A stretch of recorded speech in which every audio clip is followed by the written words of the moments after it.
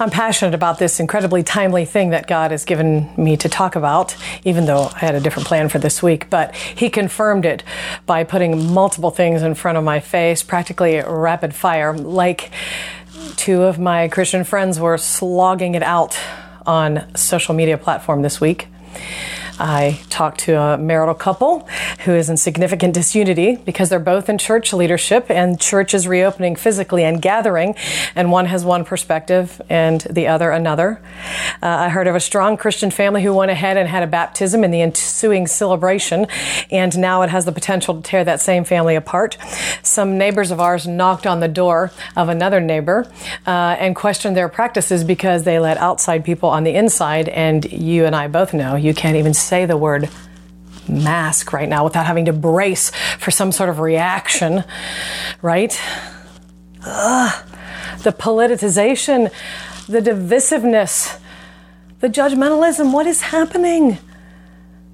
Seriously, what do you think is going on in people's souls to create all of this? What are some theories for why this is raging so? Well, one possibility is that in a time when you feel so powerless over so many things, perhaps this is a way you feel like you can have some power to stand up somewhere. Human beings do this all the time. You don't really feel like you have any control over here, so you take control over here. It's pretty common, as a matter of fact. Another possibility is that many people are being triggered. This is what has become a casual way of describing something that prompts a reaction based in a previous trauma, emotionally charged memory, or even addiction. The term began in PTSD when a person would react in the present as though they were in a situation in the past. So, applied here, many of you are triggered by the suppression of freedoms, the suspension of the safe boundaries that you're used to living in and you've drawn up for yourself, or the lack of predictability in your daily life because everything's subject to change all the time right now. Therefore, having a strong emotional reaction is that your past has been triggered in some way. Okay, so especially if that reaction is disproportionate as it doesn't match something that's going on today, so you're having a huge reaction to something smaller. So, for instance, an example would be like if you are furious over someone that is not wearing a mask in line, for instance. Okay, if there's a disproportionate reaction, that definitely indicates that you've been triggered. So, for many of you, what is being triggered could be considered under the rubric of voice, like a bigger concept than just your literal voice. Your voice wasn't heard when you were a child or at some point in your life, like that you weren't considered, you weren't listened to, you weren't even really seen as your own person. And the challenges of today are unconsciously bringing that stuff up. And so you're reacting out of that. Okay? Likewise, many of you are triggered and reacting to previous boundary violations and suppression of your will, so much so that you're in sort of like a fight place because fight or flight has been activated in you. You're finding yourself in a heightened state of reaction, perhaps pretty uncharacteristic how you normally are. It's all understandable. It's real, but you have to really know what is happening or we could be unintentionally doing some damage here. So, no matter whether you're triggered or not, whether you're feeling voiceless or not, or you have a strong personal conviction or not, no matter what, we as believers are all called to one thing in this particular situation right now. Jesus said it to his disciples in Matthew 10:8. Freely you have received, freely give. This is for us. This is our best life. So what have we received? Well, John 1:16 says, out of his fullness, we have all received grace upon grace. Grace. That we don't get what we deserve for being self-absorbed, self-protective, self-consumed creatures. Grace. That instead of getting what we deserve, we get forgiveness for every wrong we ever do. We get hope and strength to rise again after every failure. We get power to overcome in ways that we could never muster on our own. We get an eternal future that is ultimate perfection, beauty, love, peace, and on and on. It's all such grace. Like, are you watching on a phone? Did you sleep in a bed last night? Can you comprehend the words that you're hearing? Do you have a friend? Did you eat something recently? Have you been selfish today? Will you sleep in a bed tonight? Do you have a family member that loves you? Is your Wi-Fi working? Do you own a Bible? Have you ever sensed encouragement from the Lord somehow? This is all grace. It's getting what we don't deserve over and over and over, and out of that abundance, we are to give the same grace. In Romans 12, Paul tells us, For by the grace given me, I say to every one of you, do not think of yourself more highly than you ought, but rather think of yourself with sober judgment, in accordance with the faith that God has distributed to each of you.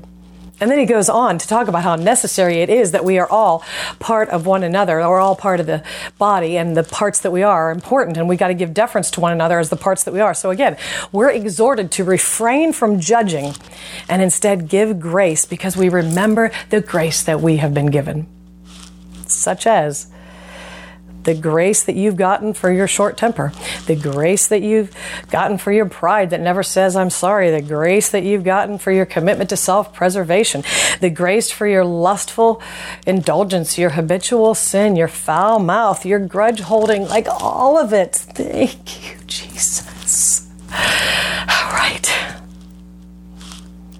Hebrews 12:15. Likewise tells us it's our job to give grace. It says succinctly, see to it that no one misses the grace of God. Like it's on our watch. That's not a suggestion, by the way. A couple of other versions of that same verse say, look after each other so that none of you fails to receive the grace of God, and make sure that no one misses out on God's wonderful kindness. So please let grace guide you more than anything else in these particular days. Resolve to give it where you have a different perspective, opinion, practice, or interpretation. Seriously. So when a friend that you've looked up to posts a video interpreting these times in a way that surprises or shocks you, give grace. When someone violates your personal boundaries of the way that you want to proceed in light of this virus, give grace. When someone will not interact with you because of their personal convictions about this time, give grace. Like, think, what am I going to gain by fighting this battle?